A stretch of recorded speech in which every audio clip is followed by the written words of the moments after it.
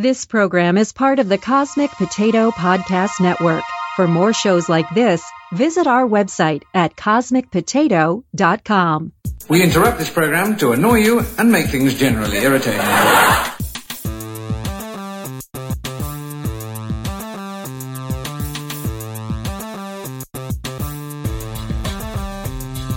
Welcome to Cosmic Potato, the Super Fan Talk podcast. Easy peasy lemon squeezy. We've got you covered with everything from Marvel to Star Wars. I'm glad you asked that because I wanted to take this time to explain my evil plan. Classic films, trivia games, and beyond. Come to the coast, we get together, have a few laughs. Now, on with the show.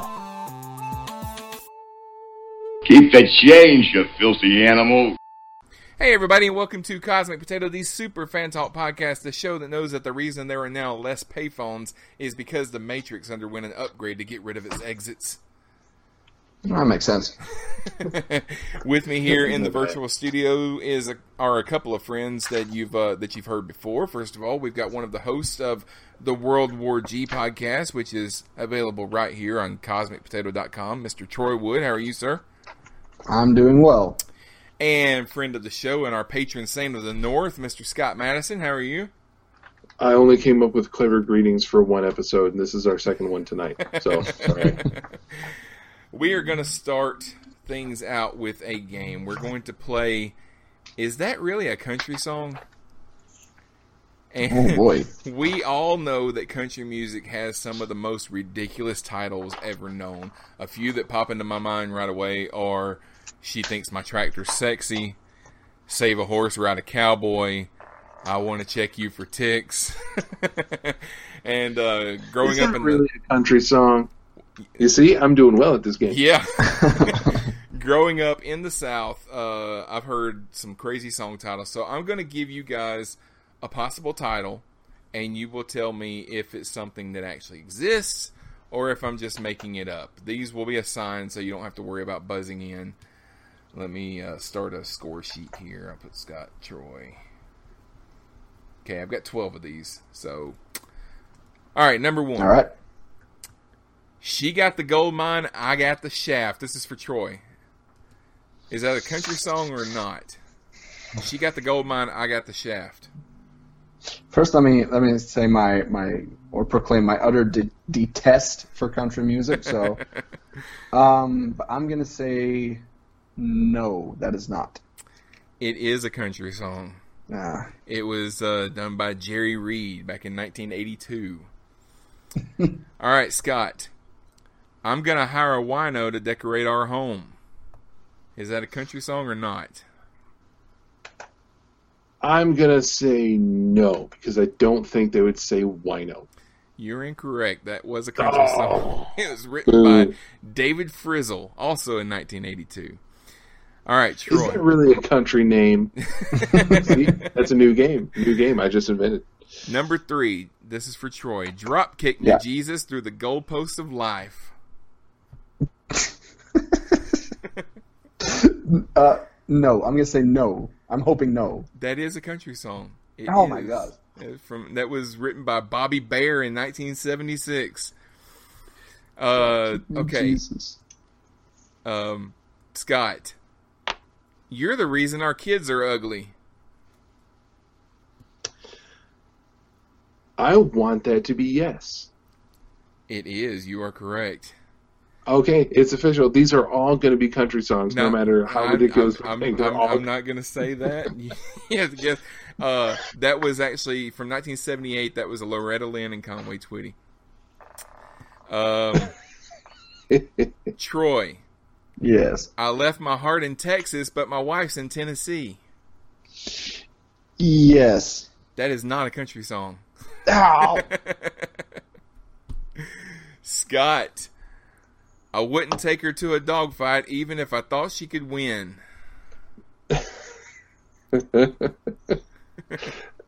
Let's say yes.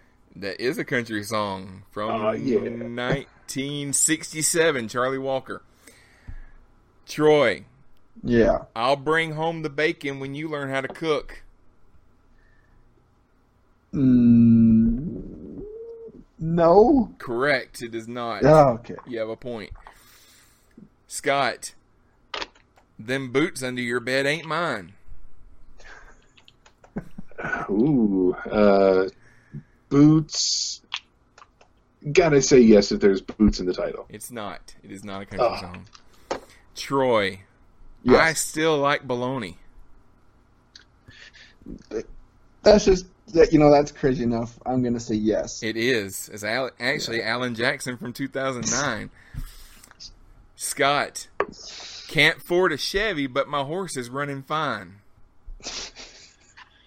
I hate country music so much.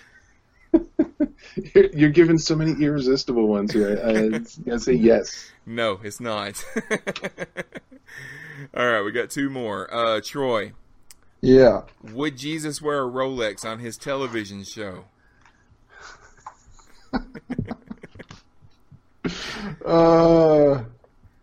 No.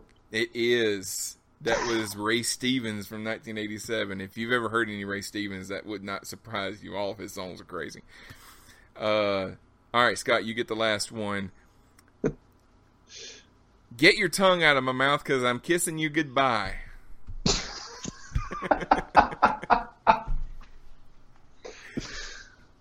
You just made me uncomfortable, Sean.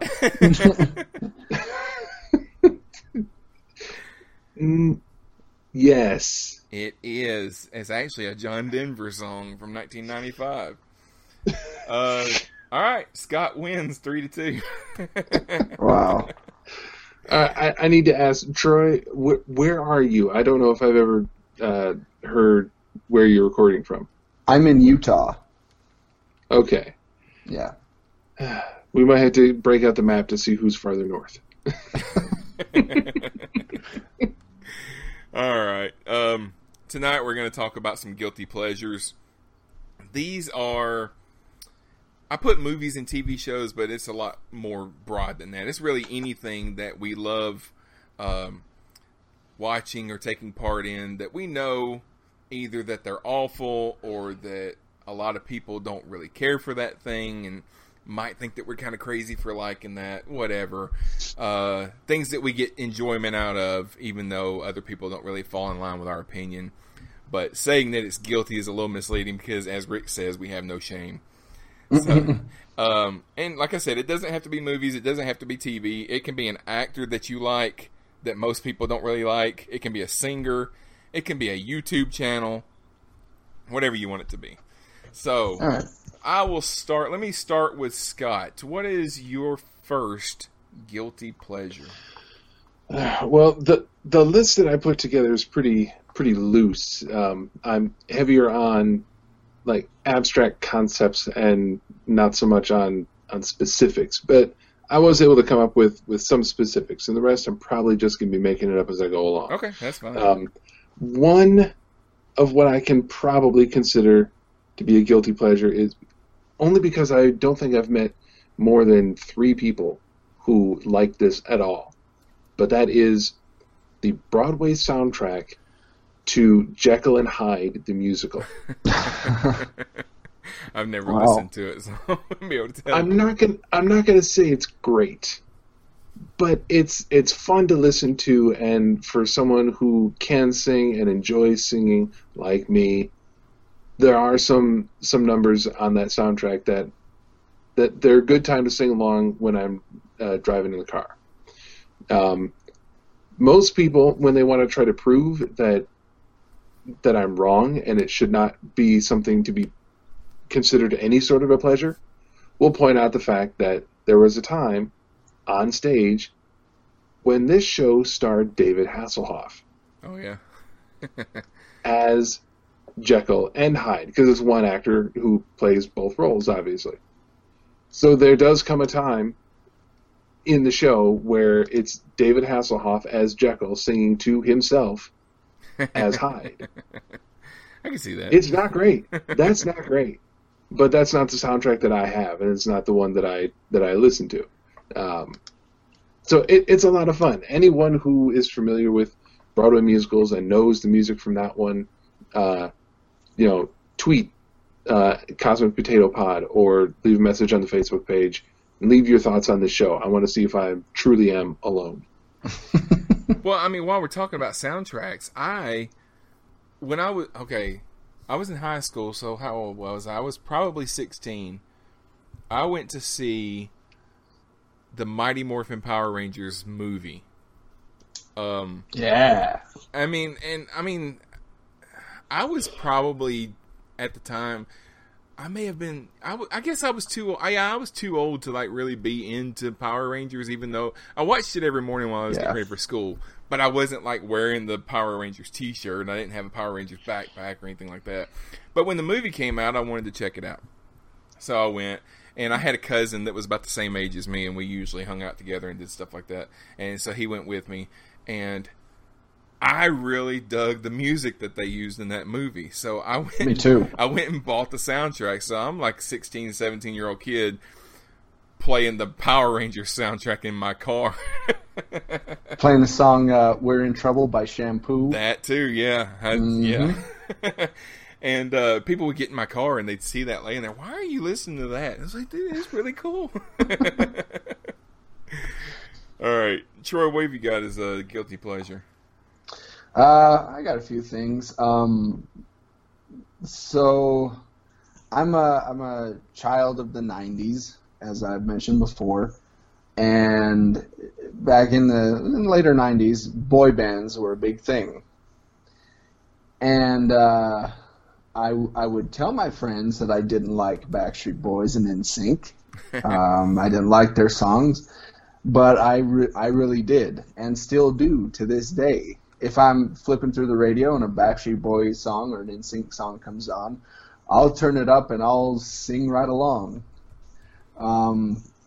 They're just, look, John Lennon once said that a good song is a good song. Yeah. You know, if it's good, it's good. So, yeah, it's a boy band, but some of their stuff are dang catchy, and it's fun to sing to. So, I can't argue with that. I mean, I don't know most of their stuff, but there's 2 or 3 songs that they used to sing in the late 90s that when I hear them, I'll start singing along with them.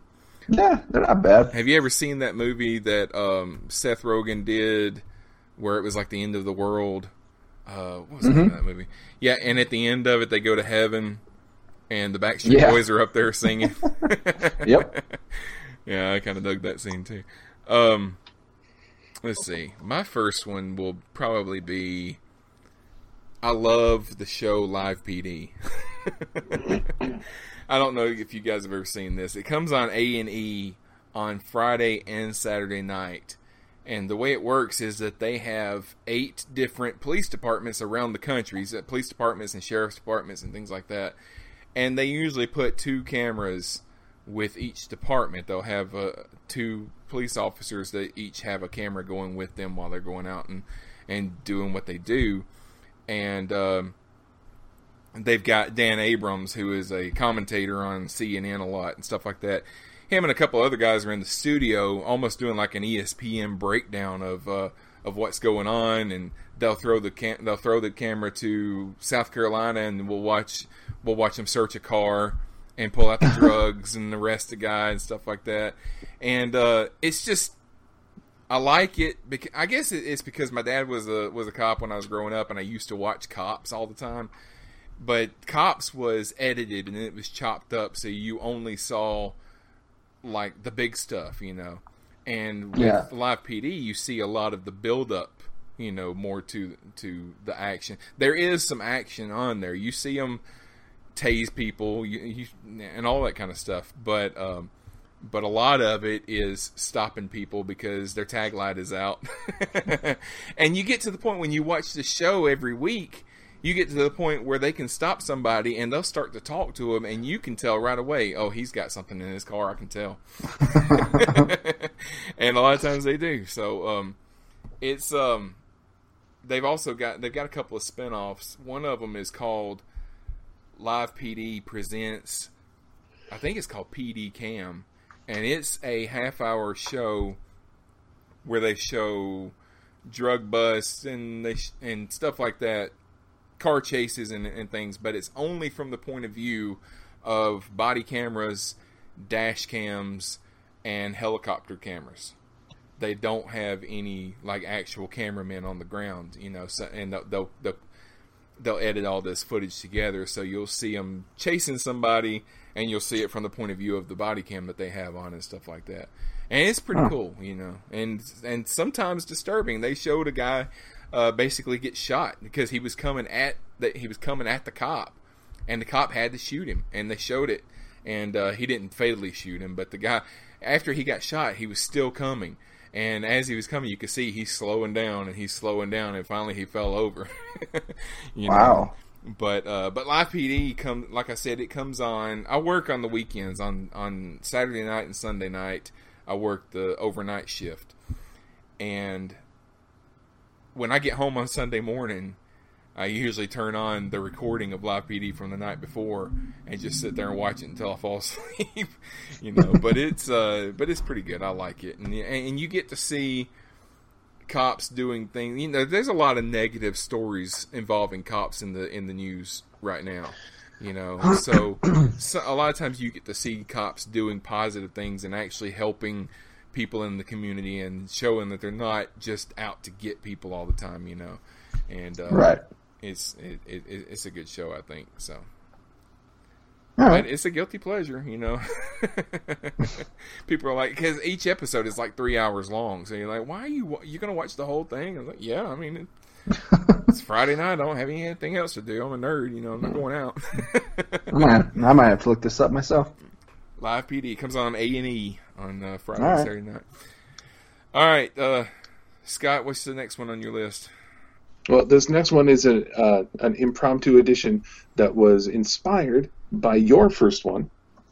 I've been talking about, well, not your first one, but something that you mentioned. I was talking about the Jekyll and Hyde, and then you talked about the Power Rangers soundtrack, which reminded me that I have some other soundtracks that are even more, they're guiltier pleasures than Jekyll and Hyde. As I look off to the side and on my shelf of geeky things, I have the original audio cassette tapes for the soundtracks to Teenage Mutant Ninja Turtles 1 and 2. Yeah. I think I'm pretty sure I had the first one. That's the one that had the Partners in Crime song on it, right? Yeah. Yeah, I had that one. Love it. Partners in Rhyme, please. Thank you. Was it not Partners in Crime? Oh, okay. No, you did the same thing last time when I was listening to you on an episode of Cosmic Potato, and you were just causing John and Rick no end of heartache by insisting that it was Partners in Crime. If either one of them had any hair, they would have been pulling it out. So you're not going to get me with that trick because I know better. It's Partners in Rhyme. Also featuring the likes of NC Hammer, Ya Kid K, no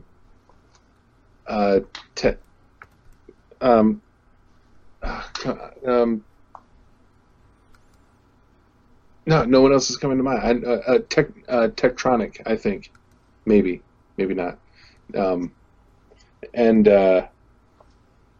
Fifth Platoon. Never heard of it. They all appeared on these soundtracks, and it's a wonderful time machine to jump into, to put those soundtracks on and listen to them. I did manage to acquire them digitally, so I have them on the computer and I can load them onto my phone and listen to them anytime I want. And not just those soundtracks, but right next to them, this is something that even fewer people are going to have lying around. The cassette tape from the live Ninja Turtles concert tour. God. Oh, no. Coming out of their shells. Yeah. Sponsored by Pizza Hut. I can sing along to every song on that tape. I had the videotape of their concert. This is funny. I got that for Christmas one year, and I never got to watch it because I can't remember who gave it to me. It was probably my parents, but they bought a videotape that was not even coded or whatever for this region, so I couldn't watch it in an American VCR for some reason. It wouldn't play. You'd put it in there and it just would not play. So I had it for a few years and never watched it. I've seen clips on YouTube and stuff though, and they did not look like they should. Well, guess what, Sean? By the time we're done recording this episode, you're going to have a link to my Google Drive where you can download the entire concert video. Yay! Yeah, I wouldn't recommend that.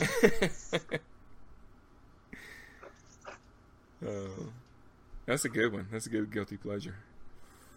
All right, Troy, what's the next one you got?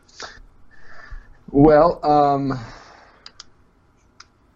I guess sticking with soundtracks, I remember the very first CD I ever bought myself was the soundtrack to the Rugrats movie. It was really good. It had artists like Beck on there, and it had a few other artists of the day, and it wasn't bad. I mean, yeah, they were singing about diapers and bottles and stuff like that, but with Angelica doing a cover of "I'm Gonna Get You," but yeah, I that was the first CD I ever bought myself was that soundtrack. Because I didn't like the movie that much, but I really enjoyed, for whatever reason, I really enjoyed that soundtrack. I think I was too old for Rugrats when it started. I know it was big. My kids came along about the time that they started doing the Rugrats when they were older cartoon. Yeah, I didn't watch that. Yeah, so my son and my daughter they watched that, but I never really watched a lot of the cartoon. But Scott, do you remember what the first CD was that you ever bought? The first one that I ever bought? I think I do. The first CD that we ever had in the house, because it was a big deal when we got a CD player for Christmas for the whole family. Mm-hmm. One CD player in the living room, in a big stereo system with a turntable even. Whoa! And a dual tape deck with high speed dubbing. Holy cow! Yeah. And my parents bought that for the family, and they got 2 CDs, one for them and one for my brother and I. They got some oldies CD no one cares about, and my brother and I got the first CD of Simpsons music, Simpsons Sing the Blues. I had that. Now that was a CD. I had it on cassette, but that's the first CD that I owned. Now the first one that I bought, I'm pretty sure was Kurt Elling. He is a jazz vocalist based out of Chicago. He's got a lot of albums to his name, and the one that I bought, I believe, was Close Your Eyes.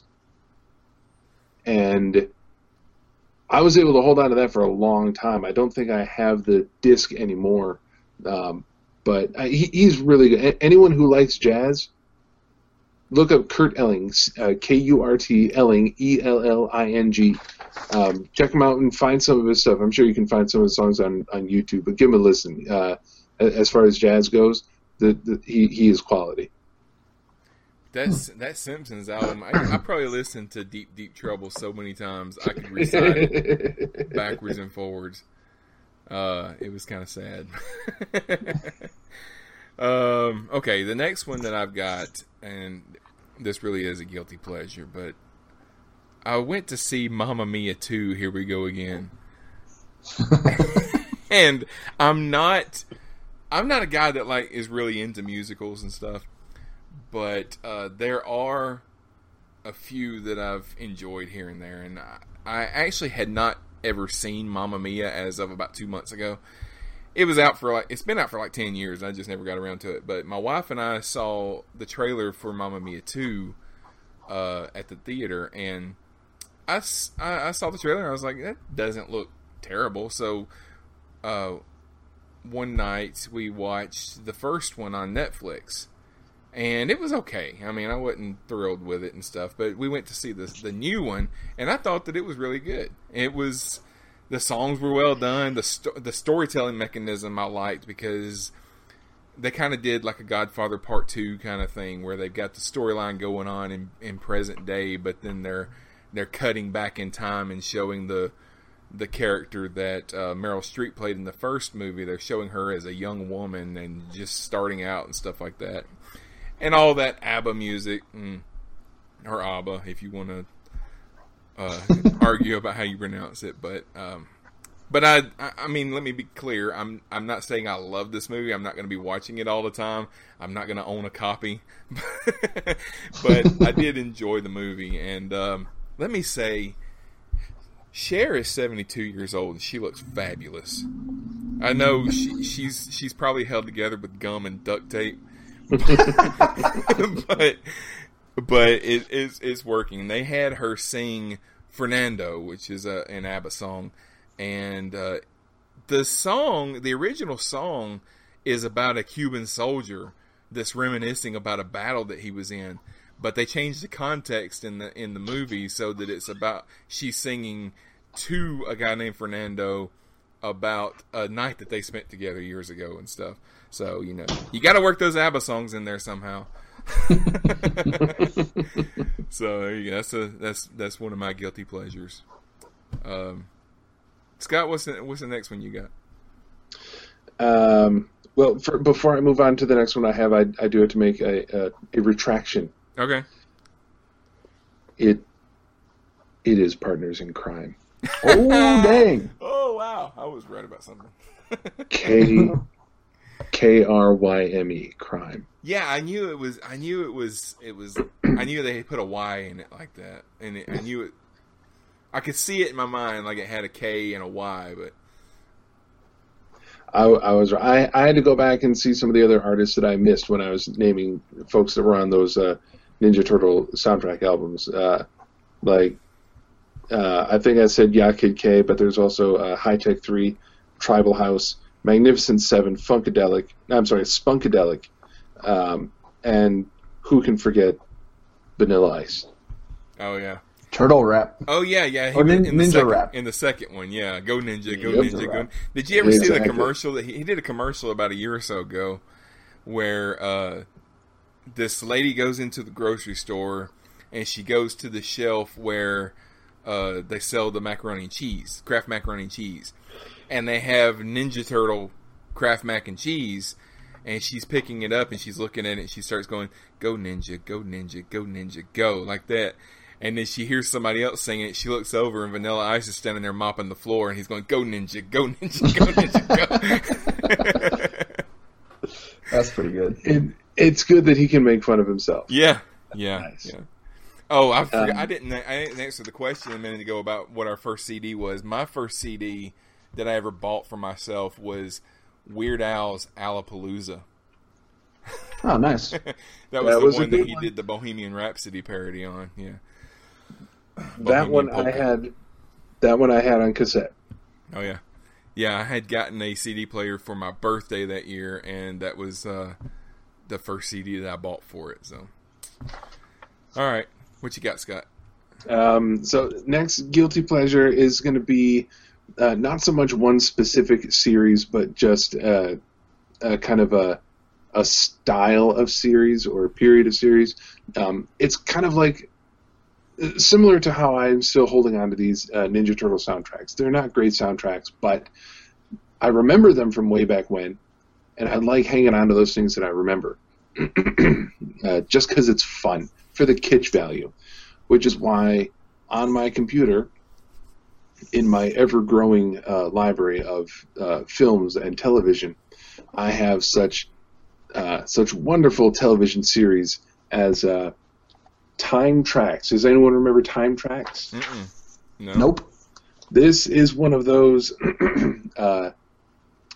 not terribly expensive syndicated science fiction television series that would usually air at about 2:00 in the morning on some of the cable stations, where the main character of this series is Captain Darian Lambert, who is from, I want to say, 200 years in the future.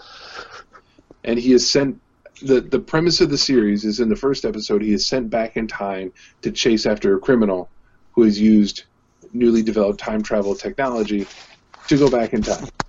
And it turns out there's like over 100 criminals that have been sent 200 years in the past by this guy.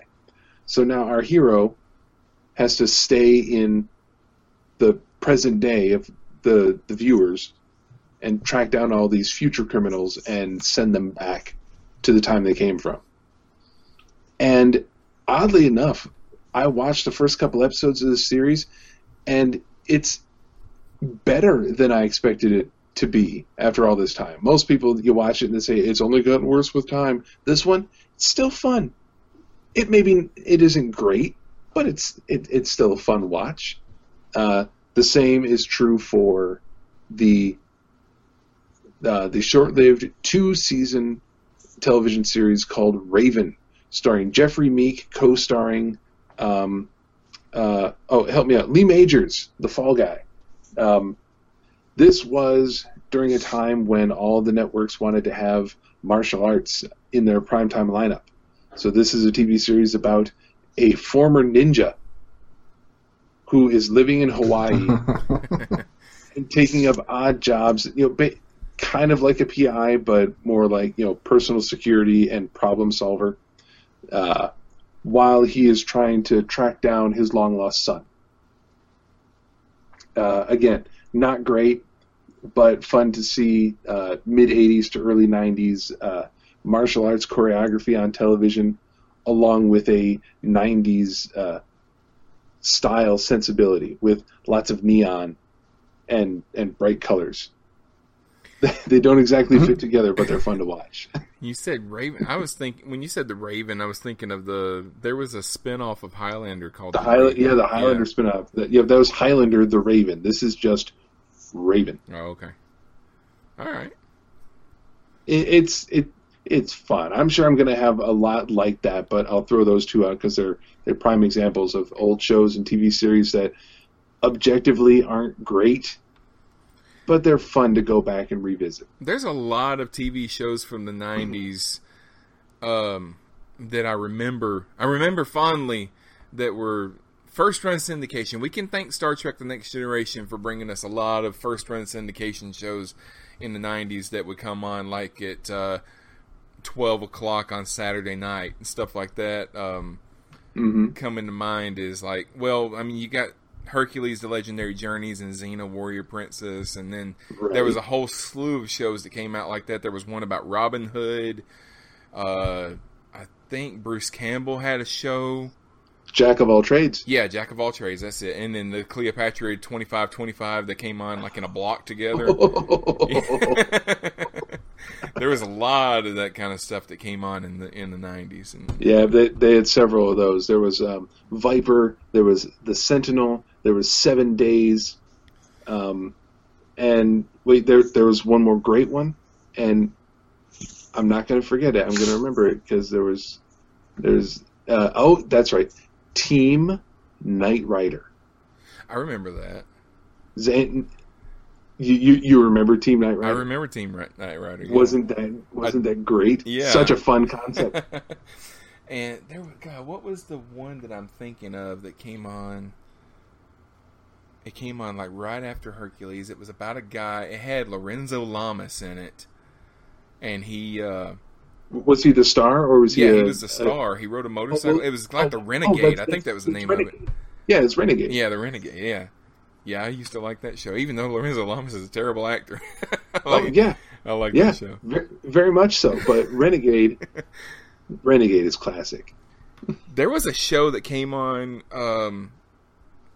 God, what's the guy's name? There's a guy, and he's on a soap opera now because my wife watches it. He's on General Hospital now, and he was on a show that came on in the 90s, real late at night, called Two, TWO. And he played the main character and his twin brother. And his twin brother had committed a really bad crime. And he was the one that they were after for it. Because they didn't know that they were twins, you know. So that was the concept of the show, and it was called Two. And now every time I come in and my wife is watching General Hospital, I look at that and it's like, oh yeah, there's the guy from Two, and I'm the only one that remembers that show. All right, Troy, what's the next one you got? Let's see. I don't know if this is so much a guilty pleasure or just one of my weird eccentricities. But I love watching 90s commercials. And I mean hours upon hours of 90s commercials. If you could see my YouTube history, that's a big chunk of it. That's all it is. I don't know why. There's just something, I guess because I grew up then. It's nostalgia, Yeah, but I don't know. It's just something kind of comforting to see those old commercials that I remember when I was a kid. And I've just sat here in front of my laptop for seriously 2 or 3 hours just watching 90 commercial after 90s commercials after 90s commercial. And my wife doesn't understand it. She thinks it's weird, but I've done that. I mean, I watch old commercials sometimes, and he usually takes me down a rabbit hole that I'll watch 90s commercials for a little while, and then I'll end up watching like 90s music videos. Yeah. Well, and the fun thing for me is occasionally you'll get one of those commercials that'll have like an old toll-free number to call for some reason. And so I like to call those, and one of them, it was for like a magazine or something like that. It was for young girls, but you called it now and it's a phone sex line. So they grew up. Yeah, kind of fits. Yeah, so. Well, while we're talking about YouTube, I like to watch freak out compilations on YouTube. These are not, I mean, I'm not watching fights. I'm not watching people get in fights, but there's a couple of channels that do this. They're just people losing their mind in public over something crazy like the Walmart cashier was rude to me, so I'm just going to go crazy. And somebody gets their phone out and records it and stuff like that. It's rude cashiers, it's shoplifters, right? People being harassed, anywhere that somebody just captures crazy behavior with their phone. And I will say this: if you're taking your phone and you're going out in public and instigating situations just so you can film them and put them on YouTube, then you need to go fall in a hole somewhere, because that is not a good thing for you to be doing. But if you're if you're trying to make fame for yourself just by giving people a hard time, like Jake Paul or something like that, just go away. But if you see something happening and you record it, go for it, because maybe there's a chance that our behavior winding up online will make people calm down a little bit and not throw your milkshake through the drive-through window at a woman's face or something like that. There are some crazy ones. And then another one that it usually leads into, I don't know if you guys ever watched the Chris Hansen series that he used to do, the To Catch a Predator series. Sure, oh yeah. Those videos come up on YouTube a lot too. And he actually did another series later on after he left NBC where he's doing the same thing. And just watching some of those guys just get what they deserve, and hearing them squirm and trying to explain why they're there. Why are you here today? Oh, we were just going to hang out and watch the ball game with a 13-year-old girl. Yeah, we're just going to hang out and watch the ball game. Have a seat. Yeah, why don't you have a seat right there? Have a seat. Why don't you have a seat? With wine coolers and prophylactics? Right? Yeah, exactly.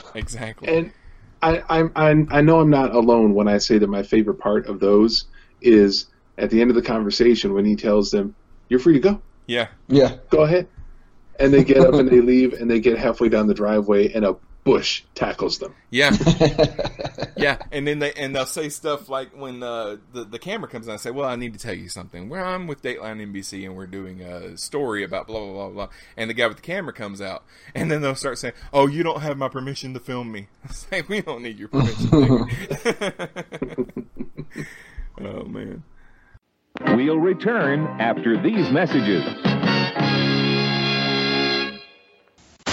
Hey, you listener. Do I have everybody's attention now? Do you like professional wrestling? What? If so, you'll love Review-O-Mania, where Rob and Zach break down every WrestleMania.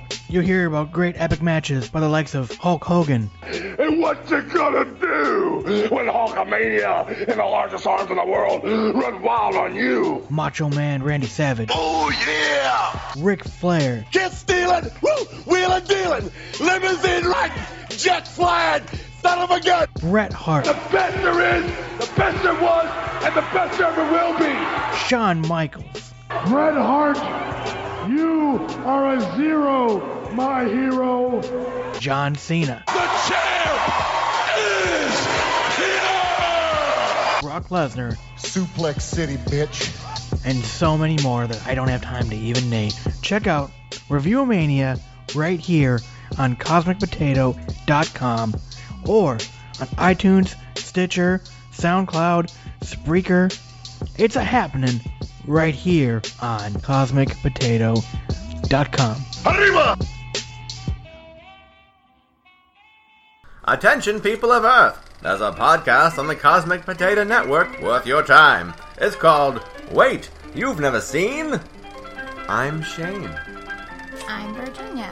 And I'm sorry for the old-timey radio voice. I blame this music. So you probably had an experience with your loved one or friends where you've realized there's a key movie that's important to you that they've never seen. So that's what this podcast is about. We'll be discussing movies and TV shows that one of us has never seen. That's right. So you can hear us on the Cosmic Potato Network. And you can find us on our website. And I promise I won't be using that voice. What's our website? It's at waityou'veneverseen.com. Hey everybody, I'm Troy. And I'm AJ. And we are the hosts of the World War G podcast, along with Colton, but he's not here right now. Yeah, so pay no attention. And we're a podcast about everything geek. We talk about movies, television, video games, comic books. We got movie commentaries, the occasional taste tests, like these lovely pina colada Oreos. Just don't try the Coke ones. No. Dang, what do we say after that? Dang it. Okay, I remember. Yeah. And you can find us right here at CosmicPotato.com or at WorldWarG.podbean.com. Or wherever else you get your podcasting fix. And as always, stay geeky, my friends.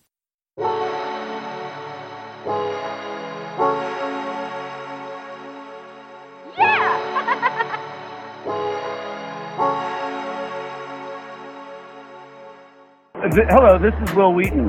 Yes, that Will Wheaton. No, the other Will Wheaton. You are the worst. You're listening to Cosmic Potato.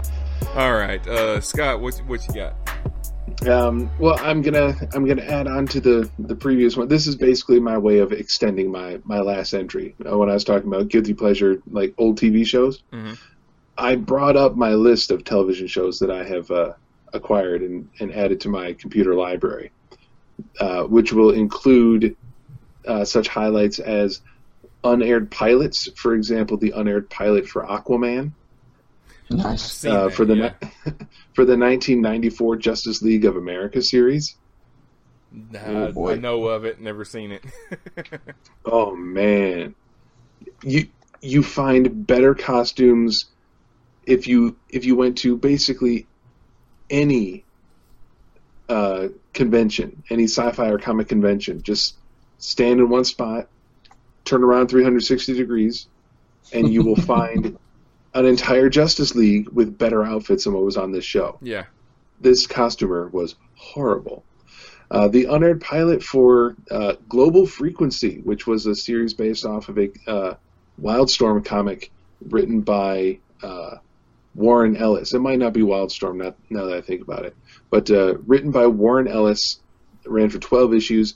That comic book is awesome. I love it. It's about a group of 1,001 agents, and everyone has their own specialty, and they're located all over the world.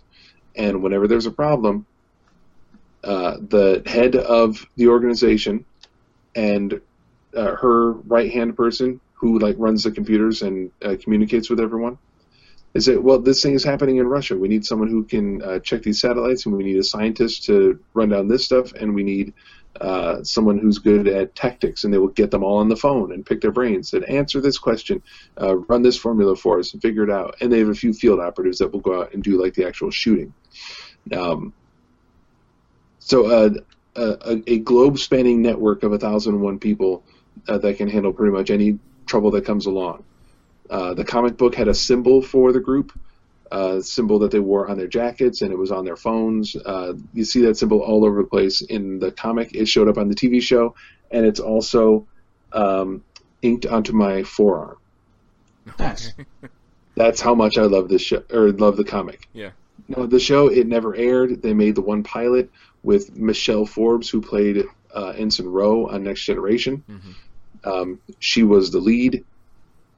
And the show did not get picked up, and the pilot was so heavily pirated online that the makers of the TV show said, okay, yeah, we're never releasing this officially, ever, because you guys ruined it by pirating it so much.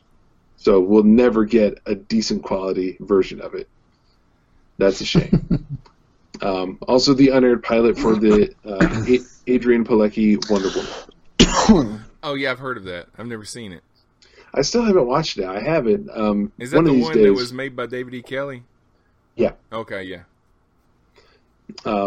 Also, what have I got here? Some older stuff like Captain Power and the Soldiers of the Future. Space Rangers, the 6-episode science fiction series before it got canceled. And one of my personal favorites, what I like to call Night Bike. It's almost Knight Rider on a bike, called Street Hawk. Oh, yeah, I remember that. About a guy and his motorcycle. Shows like that focus on a vehicle so much. Once upon a time, Richard Smith and I did a pilot episode for a podcast that we did not end up pursuing. And we got to talking about a horrible television series based around a vehicle. We mentioned Knight Rider. We mentioned Street Hawk. We mentioned Thunder in Paradise, starring Hulk Hogan. I remember that. Chris Lemon, the son of Jack Lemmon, and a speedboat. And then, of course, there's Airwolf. With that, I remember Airwolf. With that badass helicopter. So I went ahead and I made a desktop wallpaper for what would be the best team-up super show ever. That had Airwolf, Knight Rider, the Thunder in Paradise boat, and Street Hawk all together. I'm trying to remember. I can't remember what I named it, but it was something like Team Street Wolf Thunderhawk. Or something It was a title, something along those lines. I thought it was clever at the time, but that wallpaper was a lot of fun to put together to get all those vehicles in one shot. Did you ever see the? I don't think it was a pilot. I think it was a movie. The Roger Corman version of Fantastic Four. Oh yeah, I got that in here somewhere. There's a documentary about it that came out a year or so ago. That's Doomed. Yeah, details the entire history. Yeah, a lot of those, like you were talking about the Justice League one that had the terrible costumes. A lot of those had a similar history where they never really planned on it coming out to begin with. They just needed to make something so they could hold on to the rights. Mm-hmm. So they had to have something being made by a certain date, even if it was never finished. It had to be worked on by that time, and so and that's just low down. Everyone that was in the cast for that Fantastic Four movie from 1994, none of them knew that this thing was not intended to be released. Yeah, they thought they were going to be big stars after this big comic book movie came out, and that's just cruel. It didn't. Yeah. But it's kind of good that it didn't come out because it was terrible. Yeah. I mean, after they get married and they just show his arm coming out of the roof like that and waving at him, and you could just tell that's a fake arm waving. Oh yeah, that's a rubber arm on a stick. Yeah. Boing, boing, boing, boing. All right, Troy, what else you got? Let's see here. I'm not big into reality TV. I'm not a big fan of it, but one aspect of it that I really like is cooking shows. Okay. I love cooking shows, especially pretty much any show Gordon Ramsay does. I will sit and I will watch it. I don't care what it is. I love Hell's Kitchen. I'm super stoked that it's coming back. I don't just watch these. Like, I get on Twitter and I follow the contestants that are on there. I tell them that I think the one I think is gonna win. I tell them I think you're gonna win. I get super into it. And I don't know why. I'm not like an amateur chef. I really can't cook that well, but there's just, I just enjoy watching those cooking competition shows. My wife likes watching cooking shows too. But she also likes watching the home renovation shows, and those can get crazy sometimes. But I'm not big on reality TV. I know I got a lot of friends on Facebook that love watching Big Brother, and they talk about it all the time when it's on and stuff. And I try watching one episode, and I'm like, well, how are you watching this? It's just it's terrible. And then they even there's a channel on my cable package. You can flip over at night, and it just shows what's going on in the Big Brother house randomly throughout the week. And it's usually just people sitting there playing cards and having a Diet Pepsi or something. Right, yeah. You're just going to sit and watch them do this. I was like, that's kind of scary. I guess if I had to add a reality show that I enjoy, have you ever seen Naked and Afraid? Yes. I've heard of it. Yep. I like that show. It's just so weird. And it's because most of the stuff that they're doing, I'm like, you don't have to be naked to do that. It's not something that I would ever be able to do. I can't take my clothes off and just go be on a TV show like that. But it's entertaining to watch.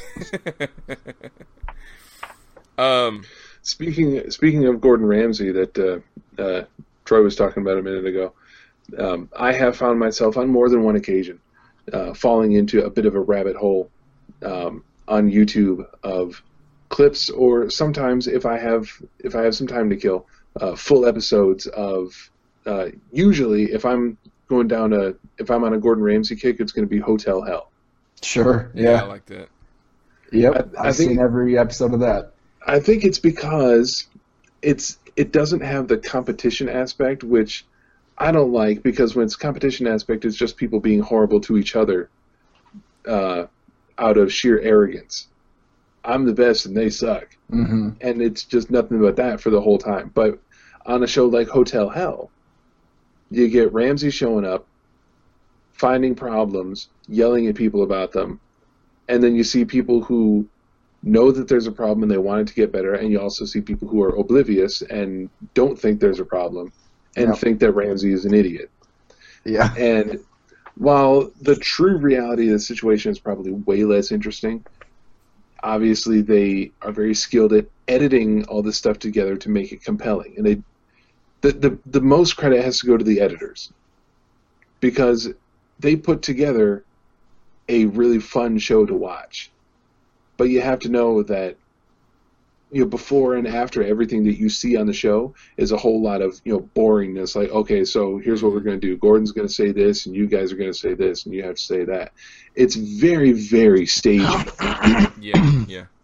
But they put it together so well that you stop caring. Yeah. Because you just want to watch the show.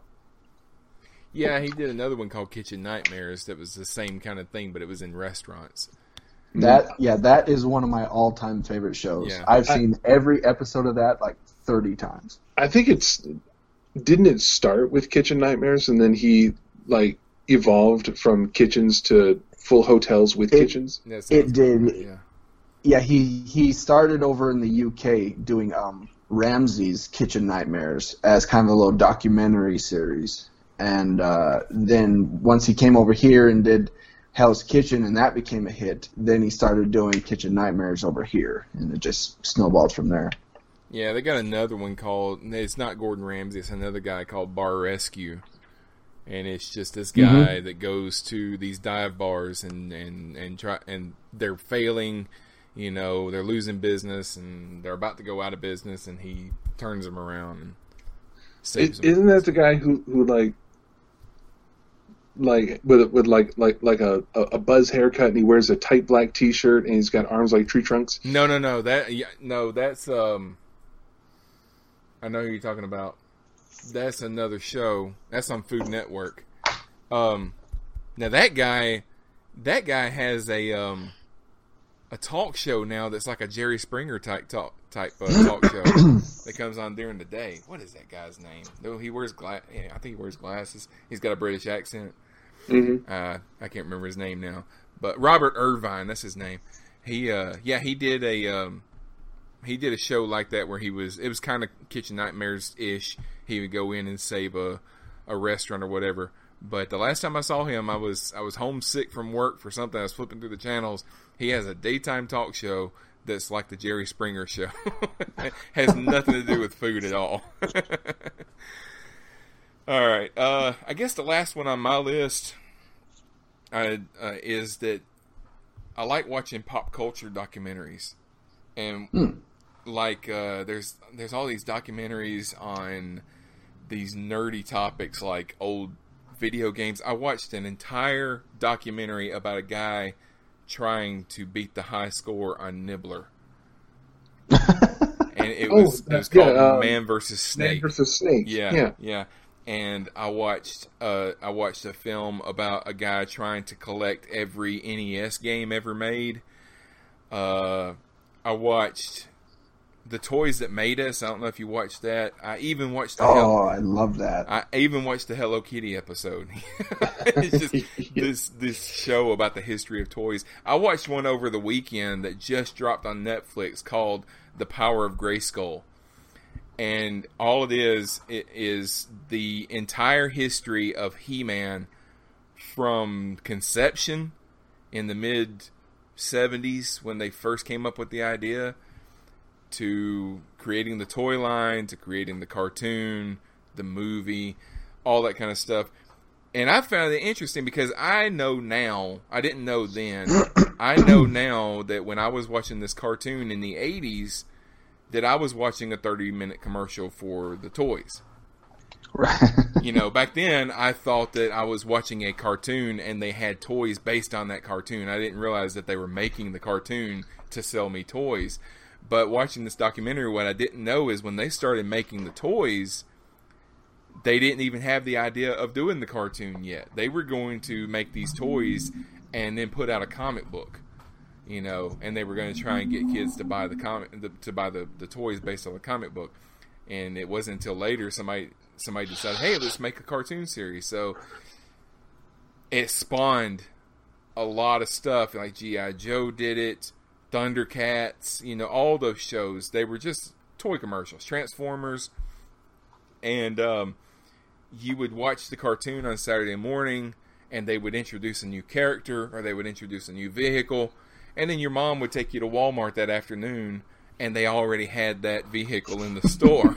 You know? And you think it's a coincidence. And like, wow, they've already got it, you know.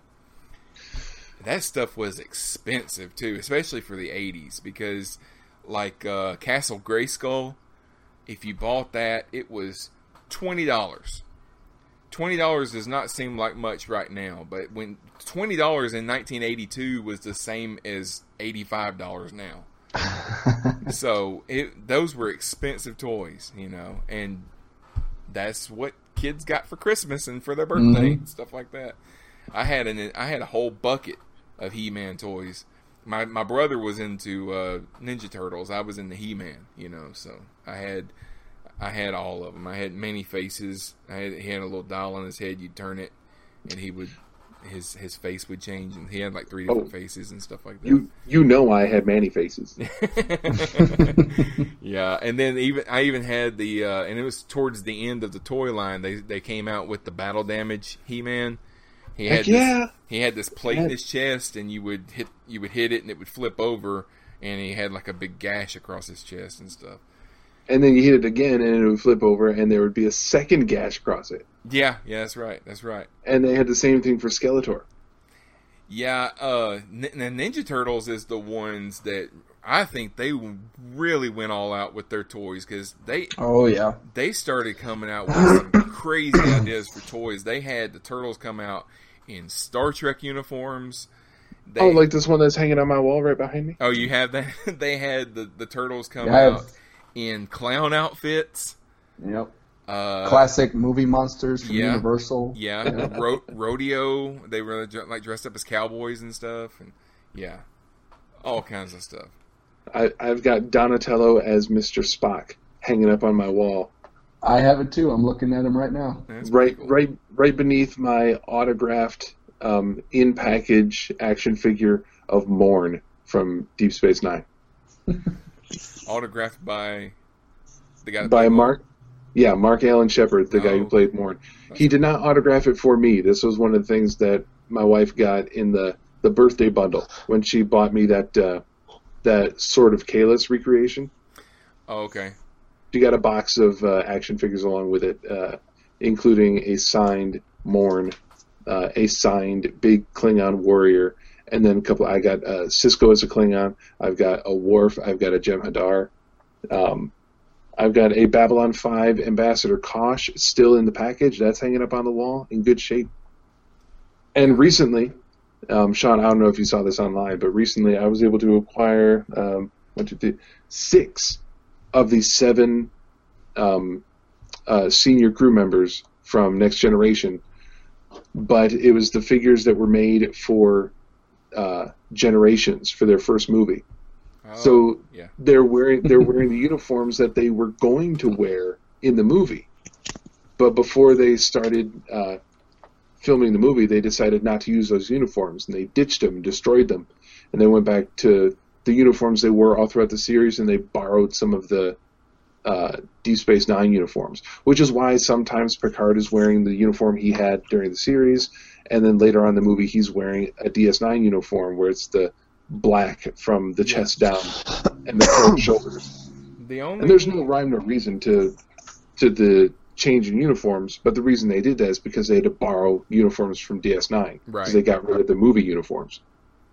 Yeah, I remember when that happened. That now we're on the prime direction. They did when that next season of Deep Space Nine came out. And all of a sudden, they changed the communication pin to have the Generations logo and everything. I remember thinking, "Oh yeah, I've seen," because the movie hadn't come out yet. I don't think and they were already wearing that communications pin. Oh yeah, they're already changing to match the movie and all that kind of stuff. But the only autographed toy that I have is a set of action figures of the comic book men from AMC, and it's got Ming Chen's autograph on it because I met him at convention. All right, anybody? I have a pop vinyl. I have a pop vinyl Donatello signed by Rob Paulson. Oh, that's cool. Very nice. That's cool. I've got a lot of pop vinyls. None of them are autographed by anybody. All right. Anybody got anything else they want to add? Honorable mention: Circus Peanuts. Oh, the candy? Yeah. No, good God, no. No. You yeah. No, you live the furthest north. Yeah, clearly. Oh, man. It must just be me, because it's not like I live in a state where everyone loves them. I don't know anyone that likes them besides me. Every once in a while, I'll get an idea in my head that I want to try some of the candy that I used to eat when I was a kid, and that's one of them. I'll pick it up. They're like $1 at the grocery store for a whole pack of them. And, you can get a bag at the dollar store at any time. And I'll eat one, and I'm like, no, I don't like this. And orange slices. Yeah, those are good. The candy, yeah, I don't care for them. I mean, maybe one or two after that, and then the little root beer barrels, you know those, and black licorice. Black licorice tastes like. Never been a big fan of the root beer barrels, but if I have an orange slice or two, I'll be fine with that. But it's going to make me want to move on to peach rings, Anyone remember peach rings? Yeah. Yeah. Sure, yeah. Those are delicious. Now I'm going to go to the candy store. All right. This might be a whole episode out of itself. We might have to do a candy episode. Yeah. Troy, you got anything you want to add? Just that I, oddly enough, love the movie League of Extraordinary Gentlemen. You know, and my true confession would be I don't think I've ever seen that movie all the way through. You're not alone. I remember it coming out, and then I remember so many people saying they didn't like it that I just never watched it. It was enough that Sean Connery stopped acting after that. Mm-hmm. I saw it 5 times in the theaters. Wow. Yeah. You see, I was about to say bad things to Troy about liking League of Extraordinary Gentlemen, but then I looked at my computer screen and I see dead center in my movie collection, Dolph Lundgren's Punisher from 1989. Yeah. So I have to be quiet. Yeah. We need to do a show about the early days of comic book movies before the MCU and all that kind of stuff. Before they got good? Yeah, there was some bad stuff. Like, even pre-Batman and Robin. You know, like, you remember the Captain America movie that came out in the 90s? Yep. Are you talking about the one from 1990 starring Matthew Salinger, or are you talking about the 2 from 1979? No, I'm talking about the one from the 90s, yeah. I've never seen the one from the 70s. I've seen pictures from it, but I've never seen the movie. Oh, yeah, starring Reb Brown as Captain America with his motorcycle helmet. And his Captain America shield that is red and clear plastic. Yeah. Yep. Yeah, surprise. I have both of his Captain America movies on my computer, as well as the 1990 Captain America with Matt Salinger, as well as Doctor Strange from 1978. The movie that they did with Bill Bixby as the Hulk that had Thor in it. I can't remember the name of it. What was the name of that movie? It was something of the Incredible Hulk. I know that. Well, nope. It was the Incredible Hulk Returns. Okay, that's where with Thor and Donald Blake. It was followed by the Trial of the Incredible Hulk, featuring Daredevil and the Daredevil. Yep. They were. That was a backdoor pilot. Well, I say backdoor pilot. It was a TV movie that they were hoping to do a Daredevil series out of. But. Right, the same thing with Thor. They wanted to spin that into a Thor TV series, and it didn't work. So after those 2 failed attempts, they rounded out the Hulk TV movie trilogy with Death of the Incredible Hulk, where they just killed him at the end. Where the Incredible Hulk dies because he fell 10 feet from a helicopter. He fought a bear and lived to tell about it, but he can't fall 10 feet out of a helicopter. And he busted people. I think they tried to give the impression it was more than 10 feet, but I hear what you're saying. Yeah, he fell out of the helicopter. Obvious, yeah. That shouldn't kill the Hulk, but it killed the Hulk. Yeah. I also have the TV movie from the mid '90s. Where is it? From 1996, where they made a Generation X TV movie. Yep, I remember that. Spin-off from the X-Men. That never got picked up. And then Nick Fury, Agent of S.H.I.E.L.D., starring David Hasselhoff. Mm-hmm. Yeah. These are all things that I have. I can watch them literally right now. I got to shut this down. We'll be talking about this all night. All right. Scott, thank you for being here. Okay. Sorry. That apology was for the listeners. No, I'm just saying, I'll sit here and talk about this all night. All right. Troy, tell everybody where they can find you. You can find me on the World War G podcast right here on the Cosmic Potato Network. We're also on worldwarg.podbean.com. All right. And that's going to do it for us. Thank you all for listening. Be sure to join us next time on Cosmic Potato, the Super Fan Talk podcast, when you might hear John say, "Hey guys, why isn't Thor allowed in strip clubs anymore? Because when he makes it rain, people die."